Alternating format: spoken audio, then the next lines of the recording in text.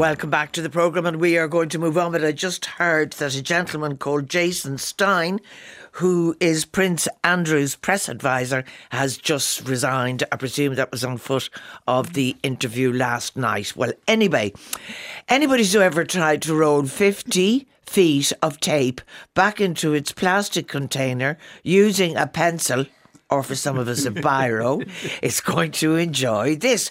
Apparently sales of the good old-fashioned cassette is experiencing a revival, with music sales in the format of this year predicted to be the highest they've been since 2004, and some manufacturers reportedly have trouble locating the raw material. We've been joined in studio by Jim Lockhart of Horslips. Jim, I thought they went out of the button boots. I know they did, kind of, yeah.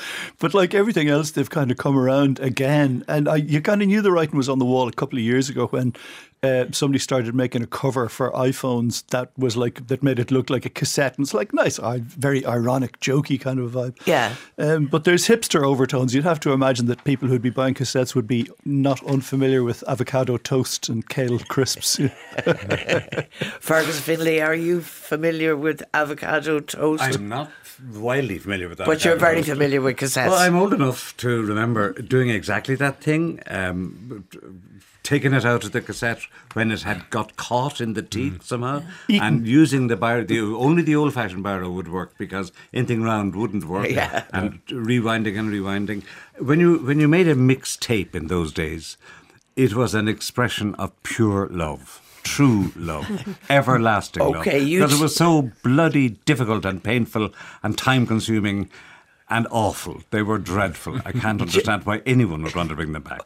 How do you interpret this, Jim? In fact, it's a bit of smoke and mirrors. I don't think it's going to be huge in terms of sales. Like, they've doubled their sales from 2018, but that's still only 100,000 up on 50,000, which is not major. Like, when you look back in 1989, when they were at their peak, they sold 83 million cassettes. That's kind of a bit of a difference. What kicked it off really was Guardians of the Galaxy, which was a Marvel superhero film a couple of years ago. And Peter Quill, who's the hero in that, had a cassette that was given to him by his dying mother, who was an Earthling, because his father, naturally enough, was an alien. And before he became a Star-Lord, he got this tape from his mother. And it was just a collection of songs, but it connected him with his earthly home. And it also was a nice little technique for allowing the punters to associate themselves with this Star-Lord, because look, he's got a mixtape just like us. And everybody had mixtapes. So is the 100,000 sales for blank tapes that you No, for pre-recorded tapes. Okay. I don't know what the blank tapes would have been, actually. I don't think there are figures for those. That'd be an interesting one. But this was when you actually bought an album on a cassette with the label on it and stuff. If you were making your mixtape and you wanted a couple of Horslips on there, I think a lot of people recorded from the radio. Oh yeah, indeed. So the sound quality must have been atrocious. And the idea really was to try and get your edit together, so you got Dave Fanning's intro edited out, and that was really difficult. Apologies, Dave. If you wanted Peter Scallern's "You're a Lady, I'm a Man," it might come on maybe 3 times a week. You had to be there all night long waiting for it, and if they didn't introduce it, you missed it, and you had to wait for the next appearance. It was see, home taping is killing music. That's why I'm not rich. Because people like Fergus were sitting there with the pause button at the ready. No, we used to tape Horslips all the time, absolutely all the time. But Horslips was, in those days, much easier to get on the radio because it was prolific. More than Peter Skellern. Yeah. But does this mean we have to hang on to the ghetto blasters to actually play the things on? They're now starting to manufacture cassette players again. You can get them apparently in a couple of major outlets, and for as little as 20 quid. I have no idea what the quality might be like. The amazing thing is that with the technical constraints of cassette tape, and I won't go into the details of it, but really, from all sorts of considerations, the quality should be dire. And it's a small miracle that it was actually as good as it was. A complete miracle. And as well as that, at the end of the day, people choose convenience over sound quality, as witness MP3s. I mean, MP3s aren't the be-all and the end-all of sound, but they are desperately handy. But I think the thing about cassettes really is It's nostalgia, really, isn't it? It's not only that, you've got a bit of plastic in your hand, and it's sturdy and it's disposable, and it feels like a thing. And like vinyl has a smell of it, even, you know. So having something that solid that you can hold, whereas an MP3 is just like so immaterial and ephemeral and somehow corporate. And as well as that, you don't even, well, you may do, but these days with streaming, you don't even own it. You rent a timeshare on your music, you know, effectively.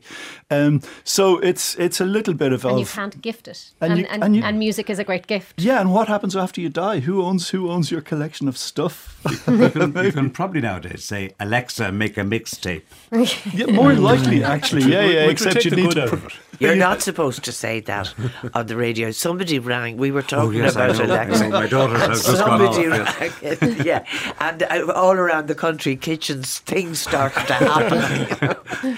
There was an interesting thing about this, actually, that only struck me when I started looking at the figures and stuff, and that was when the Walkman came along in 1979, which was like the high point of cassette culture.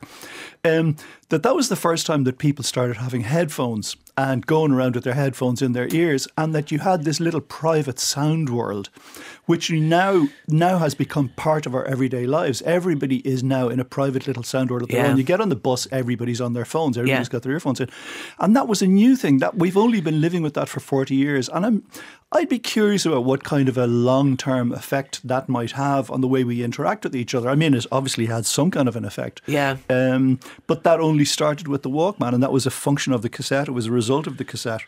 Was it as a result of the cassette? Yeah. I go around with it like soothers, you know, listening to radio 24/7. Did you ever make up a tape for a loved one? Yeah. Well, first of all, when we were travelling around in the band, like in the car, we would always have a huge library of cassettes, which would have been transferred. We'd get the albums, and then you'd stick the albums on a cassette, because obviously you couldn't play the albums in the car. So we had huge amounts of stuff, and we'd swap it around among ourselves. But then I remember there was one particular mixtape we made when the kids were small, which still is so resonant. Ricky, Don't Lose That Number, and Hey Matthew, and the Travelling Wilburys, and even the thought of it just makes me smile. There's a thing about mixtapes, it just makes you smile, you know. Yeah, well, but you would wonder about what's next in line for revival. You know, is it going to be radiograms or Button B on the phone, or the national anthem at the end of the pictures? You know, I like Button B on the phone. That would bring you back, wouldn't it? Be on the iPhone. Yeah, well, I have to tell you and confess to a crime. Many's the time I tapped my way through that button A or button B. For shame. Left For out. shame. I actually came across an old Bakelite phone recently where you have to dial the numbers by doing this. And it wasn't my grandkids, but my kids had never seen one. Yeah.